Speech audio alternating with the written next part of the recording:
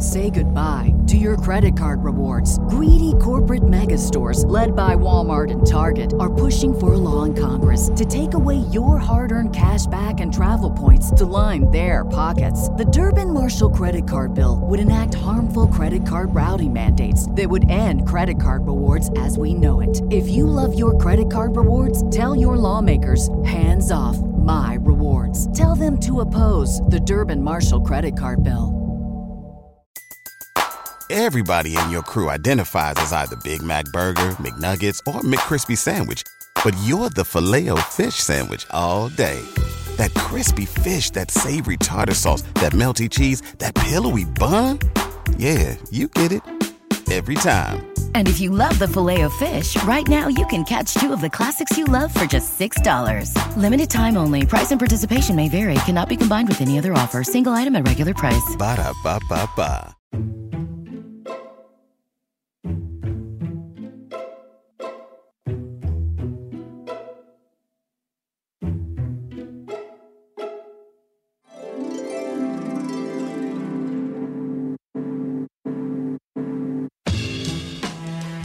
With over 7 billion people in the world, we all have one thing in common. Every day, we all get dressed. Welcome to Dressed, the History of Fashion, a podcast where we explore the who, what, when of why we wear. We are fashion historians and your hosts, Cassidy Zachary and April Callahan. Cass, it is Fashion Week here in NYC, and I thought we could celebrate that by doing an episode on the history of specifically American fashion, which is a pretty big topic. Yes, and in fact, it's far too vast, perhaps, to cover in a single episode of Dress. So we have decided to narrow our focus to a very interesting period of time when American fashion really came into its own. Because for a very long time, the U.S. really looked to Europe to set the pace of fashion.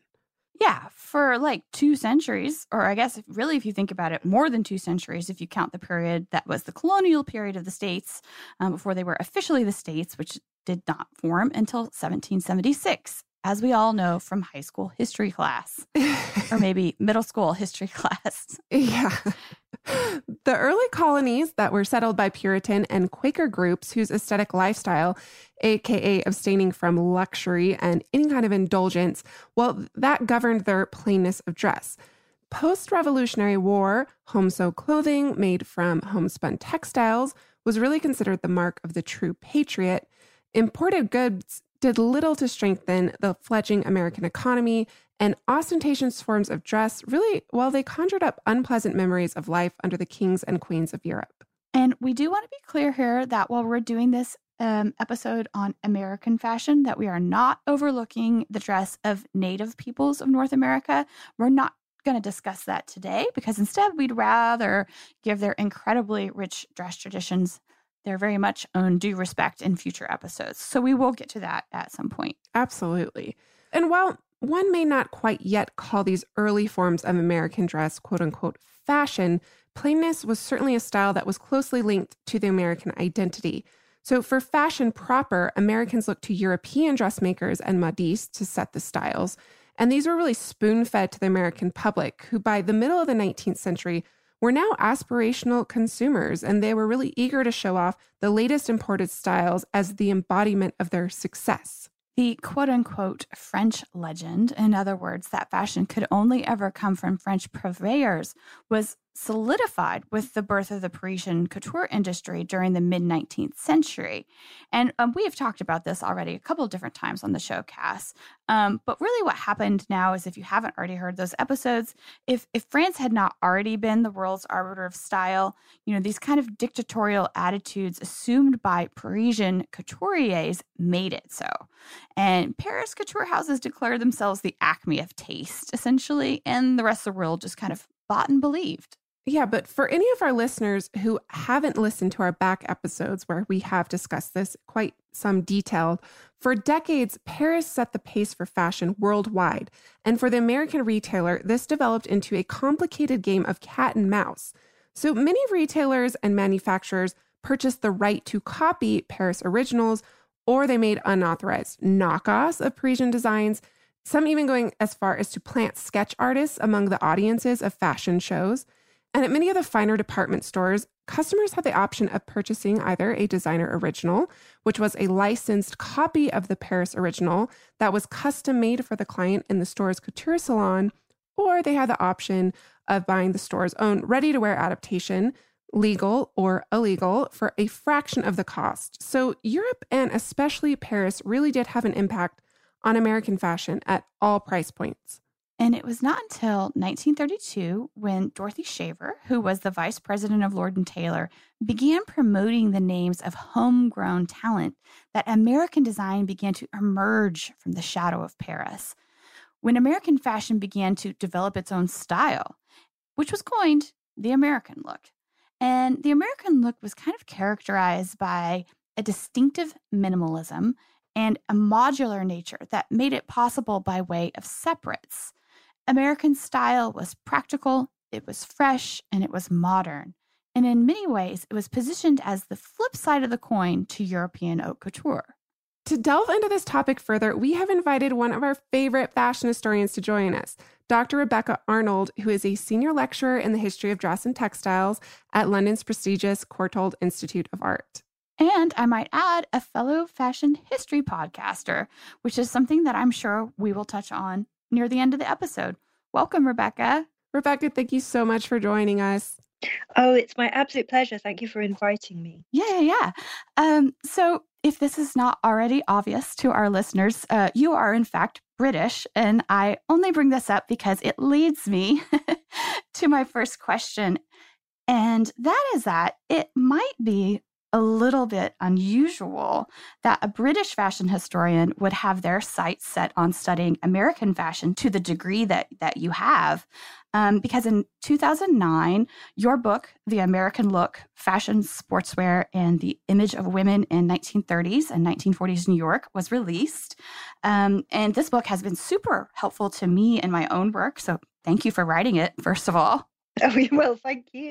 I'm glad it's useful. Yay. I'm hoping you can tell us what it was that led you to studying American fashion. Well, the short answer is Louise Dahl Wolff.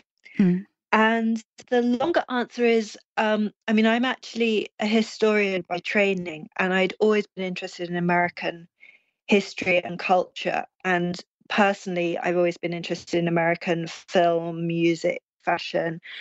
And I think I became increasingly drawn to Louise Dahl Wolff's photographs. And what triggered the American Look project was I was lucky enough to meet this wonderful editor, Philippa Brewster, and she said to me, if you could write a book on anything, what would it be? And I kind of just went blank because that just seemed like the biggest question ever.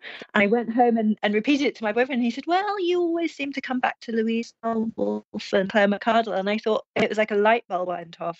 And I think it's just, I'm very much an Americanist, a modernist, and I'm just fascinated by the visual culture.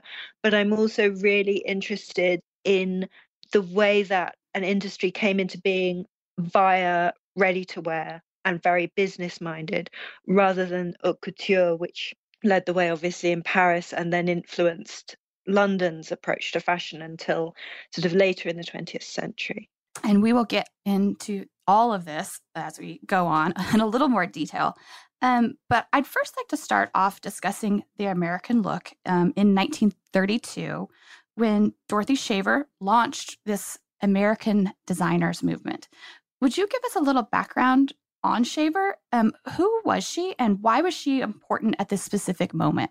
Well, Dorothy Shaver was one of the first women vice presidents of a department store. She was vice president of Lord & Taylor in New York, which was a very important fashion store at the time, and particularly for American fashion.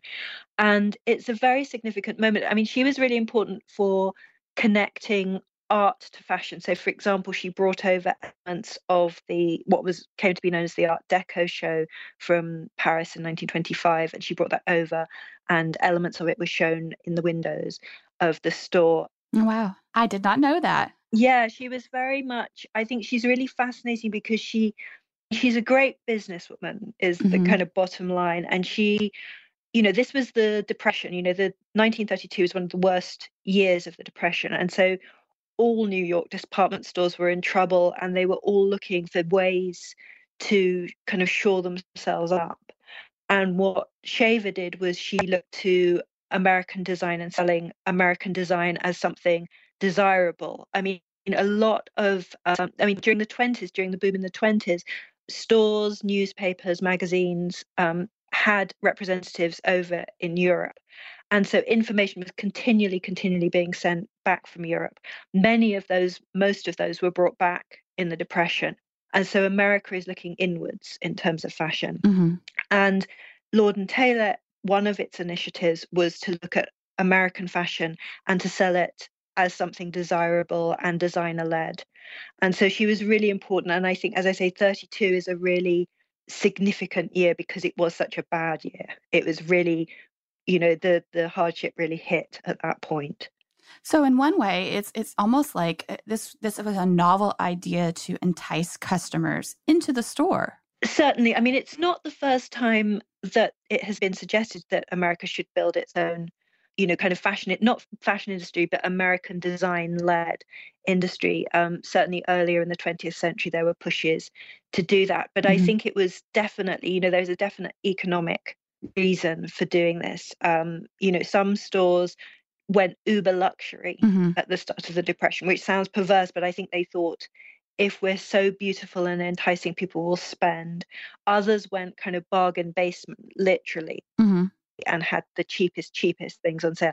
And neither of those really quite worked. So it wasn't the American look at this point, but American designers movement was one way of addressing this. And our listeners will actually already be familiar with one of the very first designers to be selected to be promoted as part of Shaver's American Designers Movement, Elizabeth Hawes, on whom we've already done an episode. So if you have not checked this one out, please go back and listen to it. It's one of my favorites. And I know, Rebecca, that Lizzie holds a special place in your heart as well as mine. She was really an iconoclast, like light years ahead of her time. But in April of 1932, Lord and Taylor announced by way of a press release that in addition to Elizabeth Hawes, also Annette Simpson and Muriel King would be the first 3 participating designers in their promotion of American talent. What about them was so uniquely American? Like, why were they selected? What are some of the tenets of this Americanness and the types of fashions that they were designing? I mean, I think the first thing I would say is I don't know that it was about being quintessentially American, because I don't think there was particularly an idea a sort of coherent, cohesive idea of American fashion per se existed at this time. I think it was more that they were American creators who already had a certain level of success and visibility, who were designing under their own name, which was on their labels, which was very unusual. And so I think it's about them representing America rather than necessarily Americanness. How did this promotion of the American designers play out in the department stores, specifically Lord and Taylor, if you just wanted to discuss one? The promotion this was a distinct promotion for Lord and Taylor, so it was specific to that. But what's important is they would have a photograph of the designer, and then in the section of the store where the clothes were for sale, there were protected displays. So that was really important. And I think it's that naming that is really, really significant. And Lord & Taylor was actually not the only department store during the 1930s to kind of jump on this bandwagon. A little bit later, Bergdorf Goodman had their own version of this type of promotion. And so did B. Altman, which a lot of us aren't familiar with now because it's now a defunct department store. But at the time, it was very, very well known, very high end and important.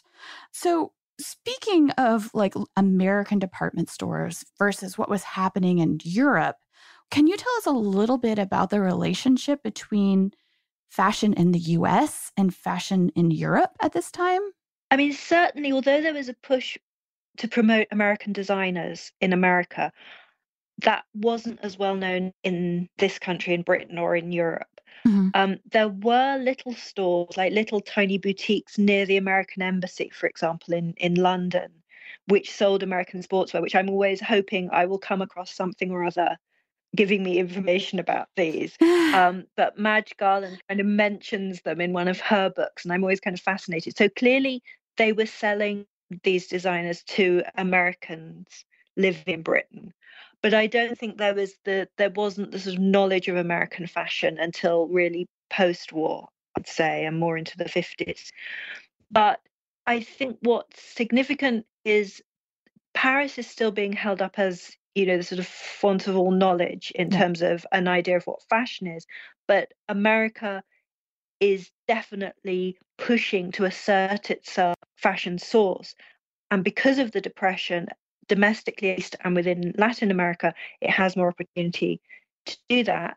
But also there's kind of at different levels, like there's the fashion group is set up in the early 30s to promote women, executive women within the fashion industry. Mm-hmm. So there's like a recognition, and I think it is linked together that like women are important within the industry and have significant roles, like Shaver, and also that it's women designers who are most important. I mean, even like Poiret, I don't know if that Poiret, he's interested in what America is doing in terms of business practices.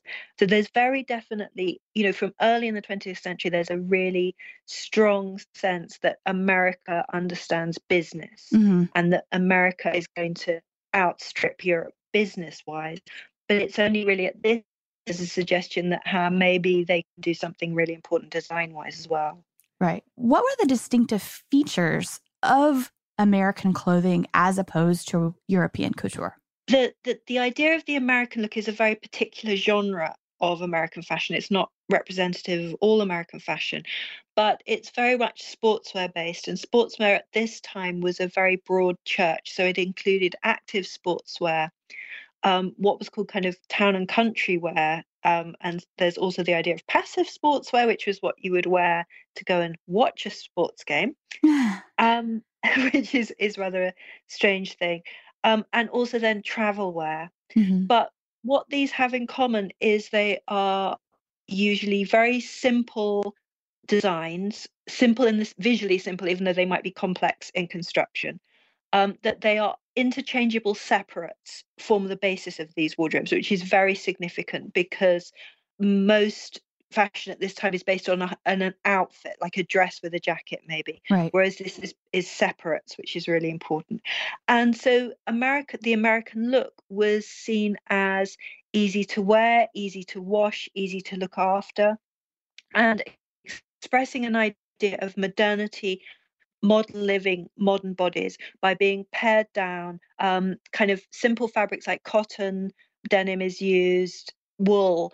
So things which are expressive of an idea of Americanness is about authenticity. Mm-hmm. And practicality, I would add as well.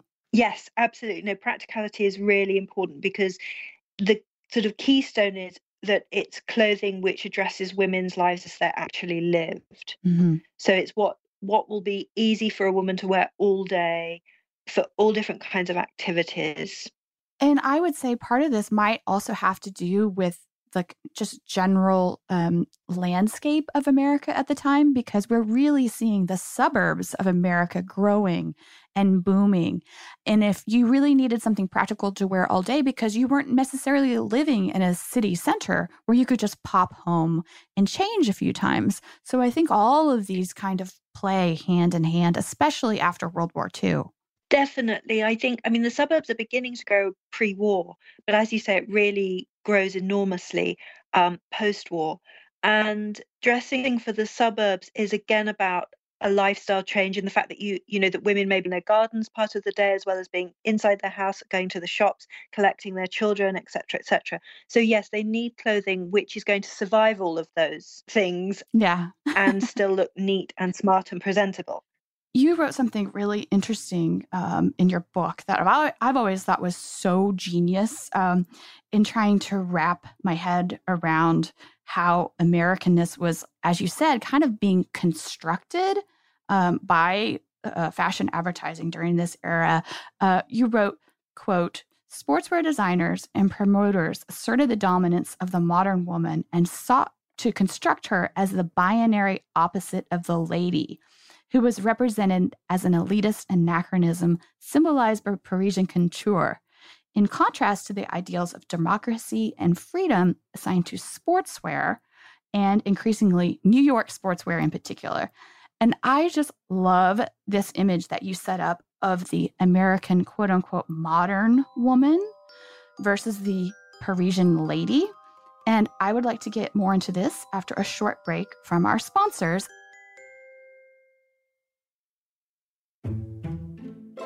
Why sportswear? You've touched on that a little bit, but I'm hoping we can flesh that out a little more. I mean, it's very much a construction, but, advertising imagines culture both as it is and as it will be. Mm-hmm. And so I think it's really important how, there's so much money invested via America and Europe in Paris as this icon of fashionability and as the Parisian lady as the epitome of fashion. Mm-hmm.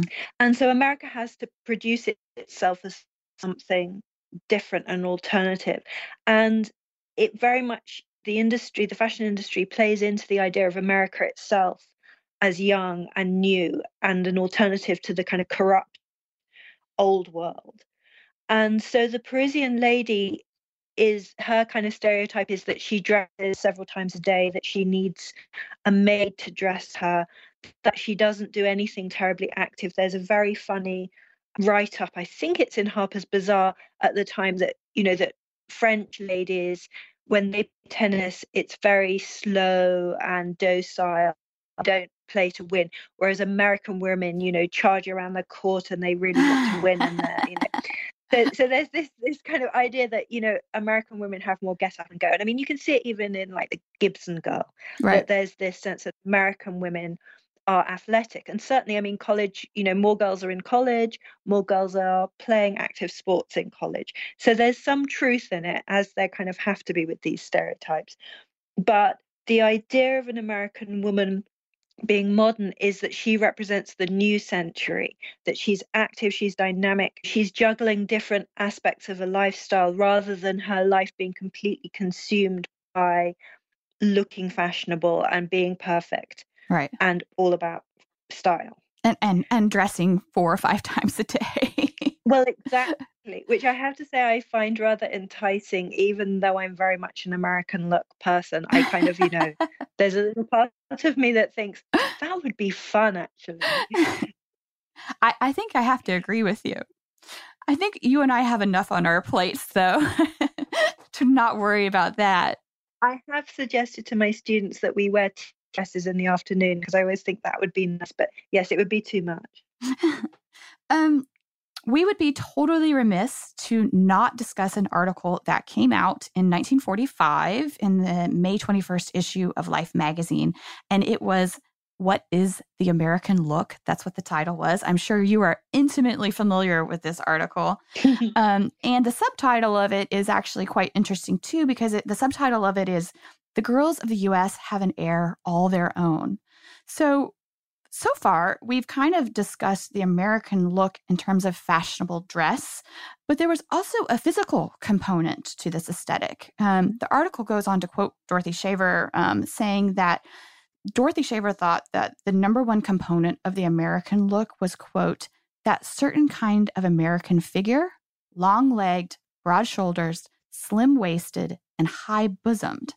So can you tell us a little bit more about this? Because I found it really fascinating in your book when you mentioned that American retailers had actually stopped using French mannequins for their displays in their windows because they felt that these mannequins did not represent the physical type of most women in the U.S. And do you think this goes hand in hand with the sports that you just referenced, that the American women were playing in increasing numbers? Actually, American women, the average was quite small. It was like 5'4" or something at the time. So it wasn't all Amazonian women striding about America. But I mean, in 1924, Patou had done this huge kind of big splashy press campaign of coming to America to get mannequins to take back to France.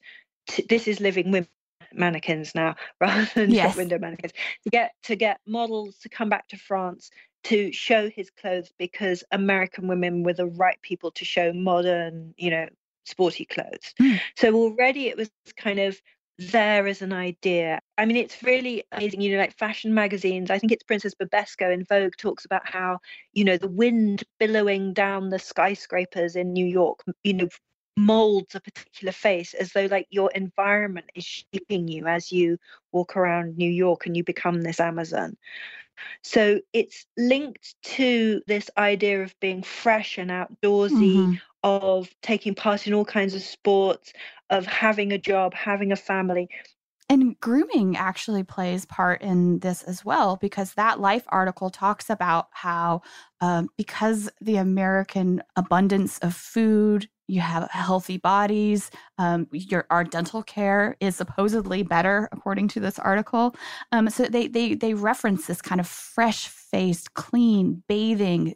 There's a certain physical emphasis like placed on this look that they say is different from what was happening in Europe. So yeah, I think grooming is definitely part of it. I mean, it's really one of the many things that fascinated me. I mean, I'm still working on American fashion, but one of the many things that fascinates me is the contradiction. This white middle class woman who somehow is an American every woman, and yet America is such a diverse country. Right. And so it's interesting when I looked at sort of fashion group meetings, they discussed all aspects of the industry. And so they have kind of makeup people in talking about how it's quite difficult to sort of do color palettes because people are so diverse. They might have, their background might be, say, for example, Irish, Scandinavian, Italian. So they would have a range of colors between hair, eyes, skin tone, which perhaps in Europe wouldn't be so fixed. I mean, and so I think there's kind of a contradiction between what the realities were of body shape, body size, coloring and everything else, but the dominant theme within fashion magazines and within the fashion industry, which arguably has held for a very long time, is of this kind of unified, tall, thin, very groomed woman. But because she's American, there's like brilliant advice in magazines, for example, that you should get your lunch on a tray because you're a busy exec and your hair done while you're having your lunch on a tray. So it's very much that grooming is seen as essential in America in a much more advanced way than it is in Europe. But it's like part of your incredibly hectic life. Yes, the New York pace of life. Yes, exactly. Speaking of lunch, I don't know if you've ever seen this, but I found a really funny article recently that was referring to the quote unquote American look diet. No. Yeah, I'll send it to you. I'll email it to you. It was quite fascinating, as particularly in the fact that what the American look diet was recommended for women was different than their male counterparts. But essentially, for women, it consisted of a grapefruit and some coffee or tea for breakfast, some cottage cheese and some fruit for lunch, and then a steak and some vegetables for dinner. And I just remember looking at it going, that is not enough calories. No. Oh my goodness. No, I saw there's an edition of Marie Claire in the 30s, a French magazine, which is all about American girls, and that has a really restrictive diet as well. I mean, it's very serious, the kind of grooming and everything. And then dieting is really extreme. Like grapefruit and coffee are the main components of diets at this time, which sounds like a disgusting combination. I'm not going to be having that tomorrow morning. I know that image making was really critical in disseminating this look. That we have these photographers like Tony Frizzell and Martin Mukazi immediately come to mind when I think of this era. What role were these photographers playing in shaping American fashion at this time? Because, of course, when we see the images of the American look, they had to be captured, right? I think the imagery is absolutely crucial because fashion image makers enable the potential consumer to envision how they might look in these styles. And they also create images which are aspirational and fantastical. I mean, although the American ones are very much based in an idea of reality and sort of have a closer relationship to reality, in that it might be showing a model on a beach or at college or something, a sort of real life situation. They're very much about imagination and dreaming. Right. And I think they're absolutely fundamental. I think they're really, for any kind of fashion, I think the imagery is fundamental. It's, obviously designers have to produce the clothes, but there needs to be, a whole kind of industry mediating and disseminating information about them. I think that it's just so crucial to have image makers enabling people to imagine themselves in these clothes and to communicate the idea of the clothes. And it's such an important era in terms of visual dissemination, in that you have the first mass market magazines which are arriving on people's doorsteps simultaneously across the whole of America, Life being the most obvious one, which starts in 1936.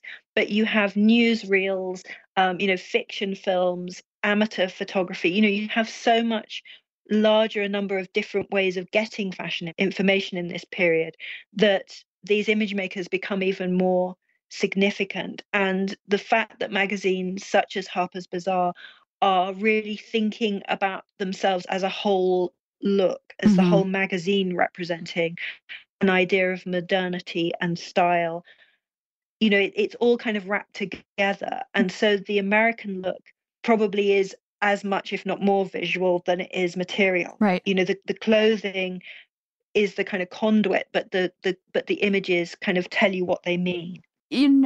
I think it's really interesting too, just to look at like kind of the various personalities of the publications themselves during this time. Because if you sit down and you look at Vogue from 1930 and 1940, and you compare it to Harper's Bazaar, there's really a distinct difference in the type of message about modernity that they're sending out. Yes, absolutely. I mean, I think, obviously at Bazaar you have Carmel Snow putting together a team in the early 30s, sort of getting Alexei Brodovich, getting Louise Dahl-Wolff, and really thinking, how do we create this really kind of graphic, modern, art-connected magazine? And although sort of Dr. Arga at Vogue, I think Vogue doesn't get enough credit. I think that there are some very beautiful pages being created in Vogue.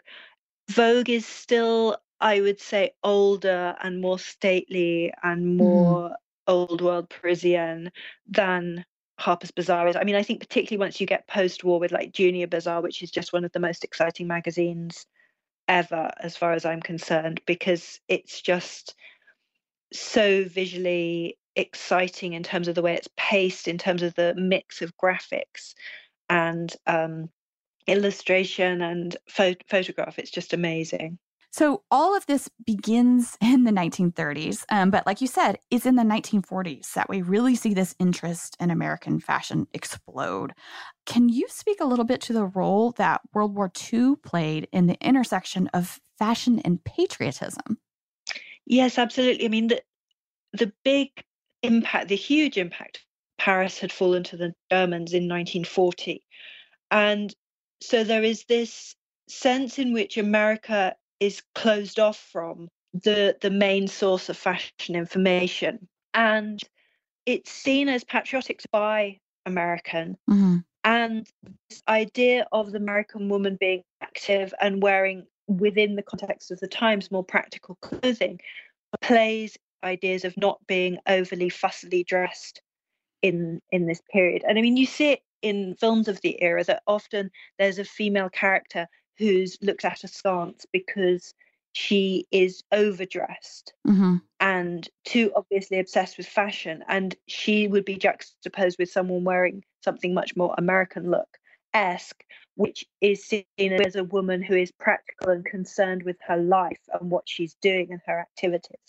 So I think because there's always a rush of feeling towards national identity in a war of that scale, it kind of marries with the mood of the time, and it marries with the needs of the time and the sort of L85 restrictions, which were to do with having shortages and sort of restricting the amounts of fabric being used and that kind of thing in America in this period. So I think patriotism is really crucial, and it's kind of just after the war that Dorothy Shaver and other people are using the term the American look a lot more.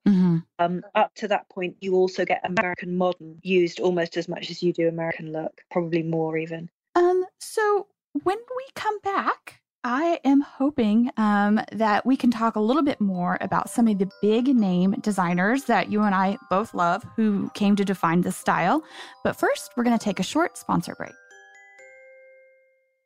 Cass, as you know, we are going to be expanding our fashion history travel offerings this year. So you better bet that I'm going to be brushing up on my language skills with Rosetta Stone.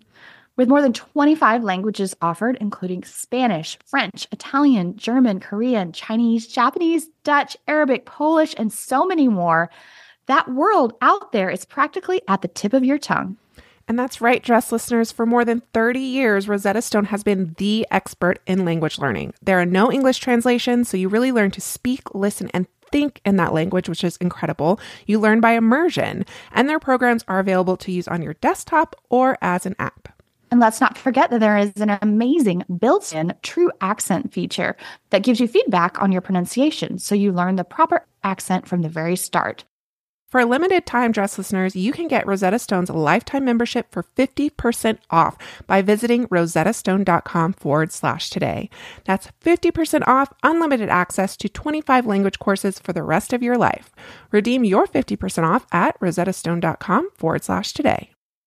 Say goodbye to your credit card rewards. Greedy corporate mega stores, led by Walmart and Target, are pushing for a law in Congress to take away your hard-earned cash back and travel points to line their pockets. The Durbin-Marshall credit card bill would enact harmful credit card routing mandates that would end credit card rewards as we know it. If you love your credit card rewards, tell your lawmakers, hands off my rewards. Tell them to oppose the Durbin-Marshall credit card bill. What's the easiest choice you can make? Window instead of middle seat? Picking a vendor who sends a great gift basket? Outsourcing business tasks you hate? What about selling with Shopify? Whether you're selling a little or a lot, Shopify helps you do your thing, however you cha-ching. Shopify is the global commerce platform that helps you sell at every stage of your business. From the launch your online shop stage to the first real-life store stage, all the way to the did we just hit 1 million orders stage. Shopify's there to help you grow. Whether you're selling scented soap or offering outdoor outfits, Shopify helps you sell. Wherever and whatever you're selling, Shopify's got you covered. Sign up for a $1 per month trial period at shopify.com/try. Go to shopify.com/try now to grow your business, no matter what stage you're in. Shopify.com/try.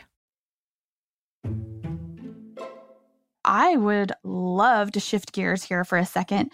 And I feel like this is the moment where we get to gush about some of our favorite designers that we adore from this era. Some of them, like Claire McCardle, who I know you are a big fan of. Oh, I am. Their work really continues to have a lasting impact on American designers who are working today and more than American designers. Can you talk very briefly about Claire and maybe a little bit about some of your other favorite designers who are part of this movement? Yes, I mean, you probably shouldn't invite me to speak about Claire McCardle because I could go on for many, many hours and days about how much I love Claire McCardle. But I think what I'm fascinated by is I think she, perhaps more than any designer of the era, and certainly is, one of the greatest, I think, for understanding what ready-to-wear is and what can be achieved when you are making clothing in large numbers on machines. And I think this is something other designers don't always get, that they don't recognize the need to pare down, that machinery at this time was cutting multiples, and that the simpler the design, the truer the final garment will be. The less pattern pieces, the truer it will be to the original design. And I think she really understood that, and she had a very keen idea of how you could adapt elements from couture. So really interesting, like using bias cut segments, using interesting buttons, using interesting belts to enliven a very simple outfit or a very simple garment. And so I think she, to me, really epitomizes the idea of what is modern fashion and how do you dress to be modern. And those were really, well, they still are two of my kind of guiding things that I'm fascinated by and continually asking myself. I mean, I think it's really telling that there was that exhibition in the 80s which put Madeleine Vionnet, Claire McCardell, and Ray Kawakubo of Comme des Garçons together. Because I think that recognizes that these were three women who understood the genre of fashion within which they were working, but also, crucially, their customers. And I think what McCardell has particularly is that she relates to her customers, and she is herself seeking to have this active lifestyle and to have a sort of successful career and to dress for that and to project this sort of quintessentially American look image. So that's my propaganda on why I love Claire McCardell. And we promise we will absolutely do an episode on Claire McCardell in the future. It's on our schedule. I know that you have talked about her a bit on your podcast, which I want to hear more about here in just a second. Do you have anybody else that is really high on your list besides Claire from this time period? From this time period, I really like Carolyn Schnurrer. Mm-hmm. I think her clothes, I don't think they're as kind of groundbreaking, but I think they have a real ease to them. And I like the way she sort of uses children's wear as an influence, but not in a way that produces girly clothes, if you know what I mean. I think her resort wear, there's a real kind of warmth to it. I think Mildred Orrick is really interesting, who was at Parsons with McCardell for her experiments with bifurcated garments. And I looked at her archive, and it's really interesting how she was sketching yoga positions to think about how your body moves, but then also researching historical and global uses of trousers to think about how you could convert that into something for the present day. I really like Tina Lisa, who I know you love as well. Yes.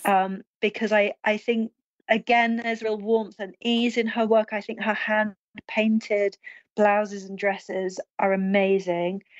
And as someone who's obsessed with the seaside and oceans, I love all those references that she brings into her work as well. Yes. And we will also do an episode on Tina Lisa. Maybe we should do it Claire versus Tina, because they were kind of opposite sides of the coin in certain respects. Let's not get them into a fight. We won't. I'm sure they were friendly. They had to have been. That's something I'd really like to know. Like, I know that Josette Walker, Mildred Orrick, and Claire McCardell were all friends, went to Parsons together, went to Parsons in Paris together, continued a relationship. But it would be really interesting to know more about the interrelationship between these people. Like, you can get kind of little teeny nuggets by reading fashion group archives, but the designers aren't involved in that. So it's quite hard to trace who knew who and to what extent and what connections they had. Yeah, we need like an American fashion Venn diagram, basically. We do. So at this point in the 1940s and progressively as we move into the 1950s, American fashion has begun to gain so much traction that Paris starts to take notice. Socialite and Harper's Bazaar editor Daisy Fellows took note of this early on in the 1930s. She said, quote, "America has influenced Paris clothes enormously. Since the war," and of course here she's referring to World War I, since this is 1930, not World War II. She goes on to say, "I think all clothes have been designed for the American woman. You are so youthful that all the world wants to ape you." And this was 1930, which was incredibly prescient of Daisy, who's a fascinating subject in her own right. She did not lack a little scandal in her life, let's just say. But what happens when Paris couture or the Parisian fashion industry stands up and takes notice of American fashion? How did this all play out? I mean, I think, as I said, they'd been taking notice of America in terms of business since the early 20th century. They've been taking notice of New York. And they've been taking notice of New York in terms of celebrity, I think, as well. So, Irene Castle, Josephine Baker, there's American women who've been really, really embodying an idea of the modern woman. And I think in the post-war period, it's not like a sort of sudden waking up to American fashion. I think it's sort of gradual.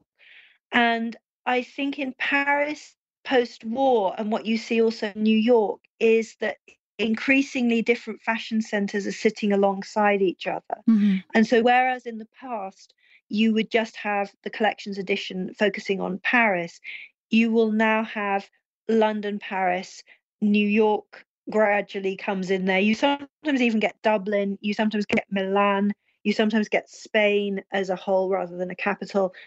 And so you're getting more countries being recognized as creating fashion in their own right, which should be noted by, sort of international fashion people. I think what's also really fascinating, and I would love this to be studied more, is that Americans help set up the Italian or help influence the Italian fashion industry post-war. There are American fashion industry people going to Italy. They're also going to Japan. They also go to Israel Wow. post-war. And these were things I've just heard, like people who were alive at that time have just said to me, you do know this person was there at that time. But I've never had time to do more research and find out more. I mean, Nicola White wrote some years ago about Italy relying on American sort of expertise. But I think that, that kind of extension of the Marshall Plan almost into fashion is really something people aren't aware of, and which is really fascinating in this period. So I think there's kind of both recognizable, we are promoting American designers, but there's also behind the scenes an American influence, which is arguably why the American look kind of, I would say, won out globally, because anywhere in the world you're going to find elements of American style if you look hard enough. Yeah. And I like that you bring this up, saying that it was kind of like the Marshall Plan, because really this just speaks to the fact that there is still so much work to be done in our field. And this is job security for us, which is great. It is. We are set up for life. So we are actually nearing the end of our time together, which is sad because I really do feel like you and I could talk about this for hours and hours. But the last thing I'd like to ask you is, how do you think that this period of American fashion, so the 1930s and the 1940s, how do you think it continues to live on in the work of contemporary designers? Well, I think it lives on in a stealth way, in that a lot of big name designers internationally quietly buy up Claire McCardell clothes and her peers and have a look at them when they're designing their own clothes. But I think you can also see it living on at all different levels. You can see it in Marc Jacobs' work, but you can also see it in, like Entire World, the Scott Sternberg, his new line. You can see it in Gap. You can see it in Celine. You can see it in so many different designers' works. This sort of promotion of clothing that speaks to women's lives as they are actually lived. As I said, in simple but very, very well designed pieces that can be used and which are used season after season, and which are interchangeable and adaptable to different parts of the day, different occasions. So I think it's hugely influential. I mean, most people have got jeans, t-shirts in their wardrobes, which are, the part of the American look, although a sort of extension of the American look.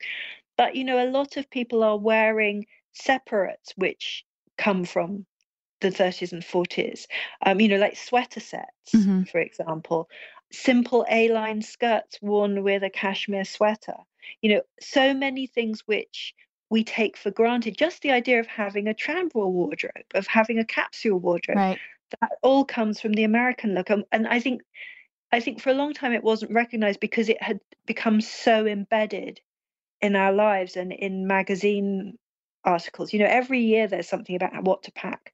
Right. And that comes from, Vera Maxwell and then McCardell in the early 30s. So I think there's so much of it that we don't see it quite often because it's everywhere. And I would like to end with this last little bit. You can actually hear Rebecca speak about some of these designers that she's mentioned so far in our episode and lots of other topics on her very own fashion history podcast.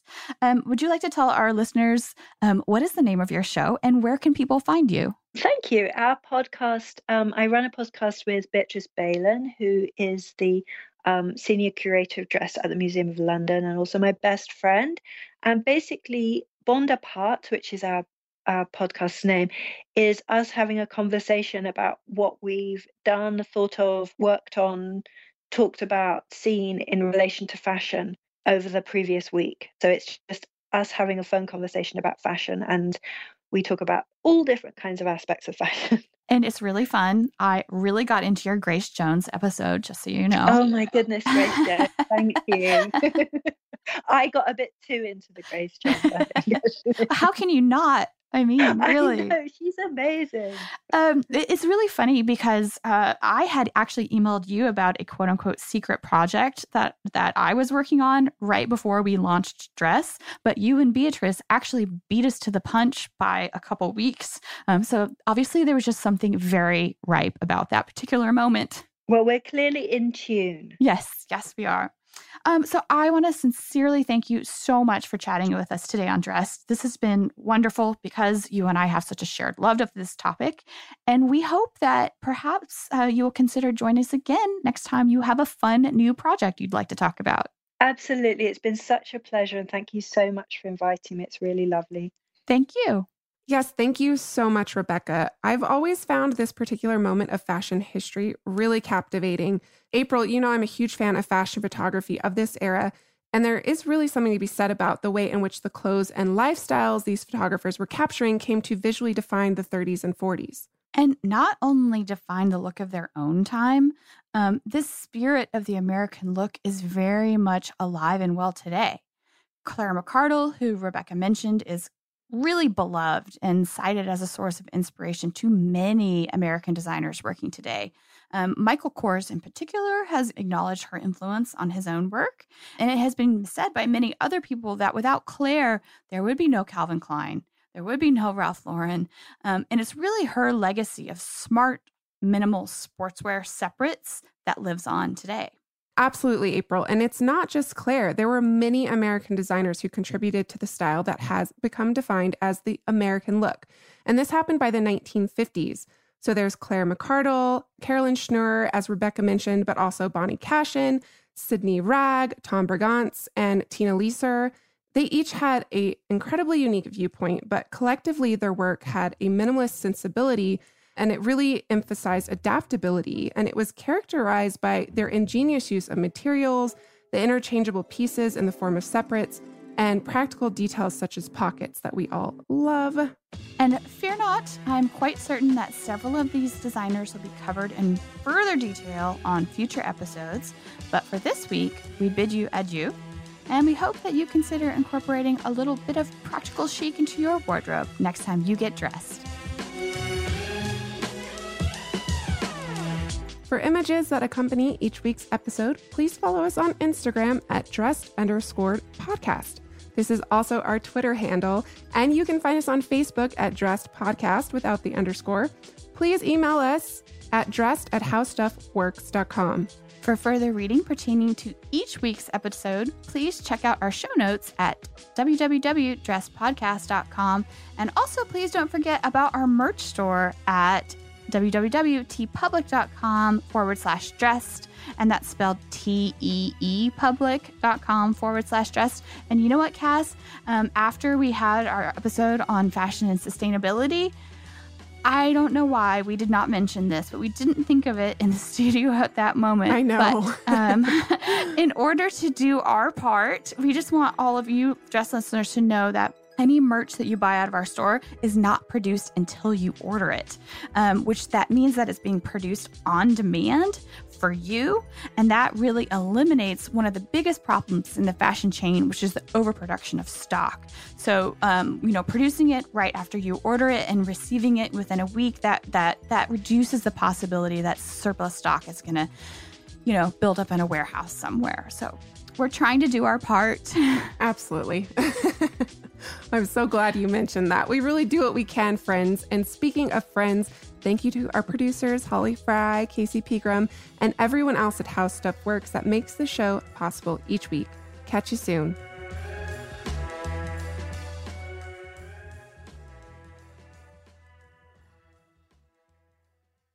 Say goodbye to your credit card rewards. Greedy corporate mega stores, led by Walmart and Target, are pushing for a law in Congress to take away your hard-earned cash back and travel points to line their pockets. The Durbin-Marshall credit card bill would enact harmful credit card routing mandates that would end credit card rewards as we know it. If you love your credit card rewards, tell your lawmakers, hands off my rewards. Tell them to oppose the Durbin-Marshall credit card bill. Everybody in your crew identifies as either Big Mac Burger, McNuggets, or McCrispy Sandwich. But you're the Filet-O-Fish Sandwich all day. That crispy fish, that savory tartar sauce, that melty cheese, that pillowy bun. Yeah, you get it. Every time. And if you love the Filet-O-Fish, right now you can catch two of the classics you love for just $6. Limited time only. Price and participation may vary. Cannot be combined with any other offer. Single item at regular price. Ba-da-ba-ba-ba.